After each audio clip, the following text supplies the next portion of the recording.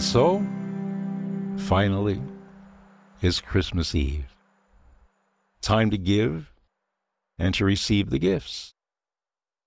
Are you a good gift giver? Absolutely. Everybody is a good gift giver because we like to see the reaction on the gift receiver's face and the words that they will say to us.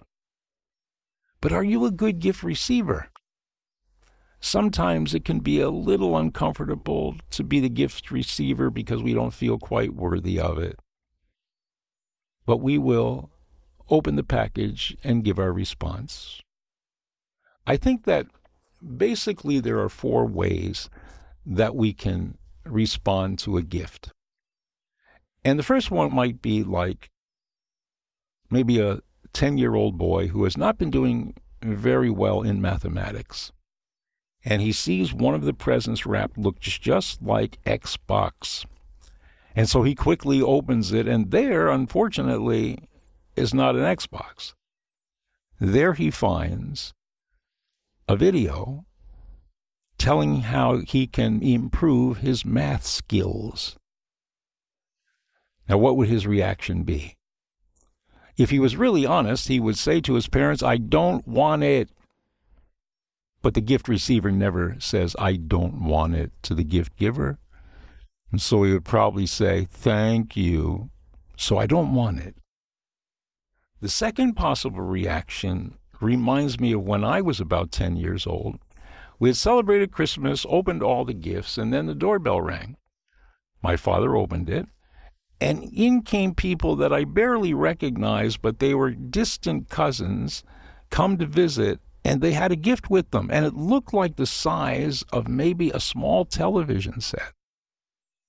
And so my father opened up the gift, and here it was, this ceramic, huge lamp in the shape of a multicolored rooster with a clock in its stomach that crowed every hour on the hour. And my mother saw it, and this was the first time that I ever heard my mother tell a lie. She said to the cousins, "Oh, isn't that beautiful? Oh, my, thank you so much. We're going to put that right up here on the mantle." And they did.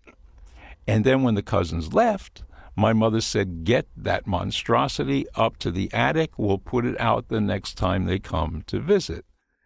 But they said, "Thank you so much. We really appreciate that." If they were honest, they would have said, "We don't need it. We already have clocks. So I don't want it. I don't need it." The third would be, supposing that husband and wife are over in the mall shopping, and they walk and they see a dress shop, and the wife looks in the window and sees this beautiful red dress that would look perfect for her for New Year's Eve. And she stares at it for a while, hoping her husband picks up the signals. And then they begin to walk, and she says to herself, "Oh, I don't think he even noticed." But he did. And he goes out of his way to go back to the mall, has it beautifully wrapped by the store, and then takes it home and hides it. And then on Christmas Eve or Christmas Day, he says, "Merry Christmas, honey." And she opens it up.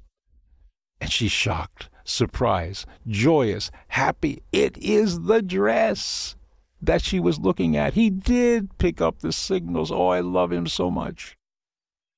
And then she would go upstairs because she wants to try it on right away, but she's been to a few dinners and a few parties since the bird months arrived, and she puts the dress on and takes it off, repackages, get ready, and goes downstairs, and she says, "Honey, I love it so much, I really do, but it doesn't fit. I'll take it back and exchange it for one that does." So, I don't want it, I don't need it, it doesn't fit. And finally, the words that everyone wants to hear when they receive a gift and give one.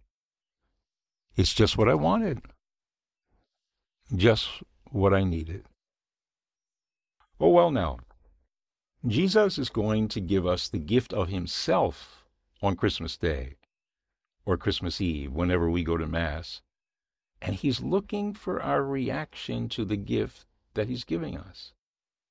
You know, if you really wanted to give the most perfect gift to your family, you would wrap yourself up in a bright red bow and say, "It's me. I'm your gift.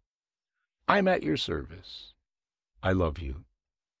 And that's just what Jesus wants to say to us, that he's with us all the time, that actually he's within us, that he loves us beyond anything our imagination can even conceive, that when we come to him, he'll never reject us.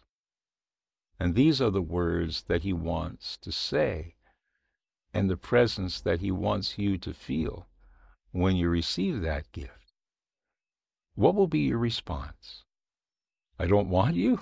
Oh, we would never say that. I don't need you. I'm very busy in my life right now. I don't give so much thought to you at all. Yes, I go to Mass on Sundays, but in reality, I'm very busy. I hang around with friends, and we don't talk very much about you either. And so, to be honest with you, Jesus, I don't need you. Oh, but don't worry. If there's a crisis, I'll be right there praying to you. I don't want you. I don't need you. You don't fit my lifestyle. I really don't involve myself too much in religious activities. I have a group of friends, and we like to go out to the bar. We like to go and see a movie together, and we really just don't talk very much about you at all. So you don't really fit my lifestyle and the group of friends that I hang around with. I don't want you. I don't need you. You don't fit. But here's what every gift giver wants to receive from our hearts on Christmas Eve and on Christmas Day. What Jesus would love to hear from you, from the deepest part of your heart and your soul. You're just what I wanted, just who I needed. You'll be the gift that gives on giving through 2023. And so we end this Simbang Gabi. Thank you for being with us these 9 days.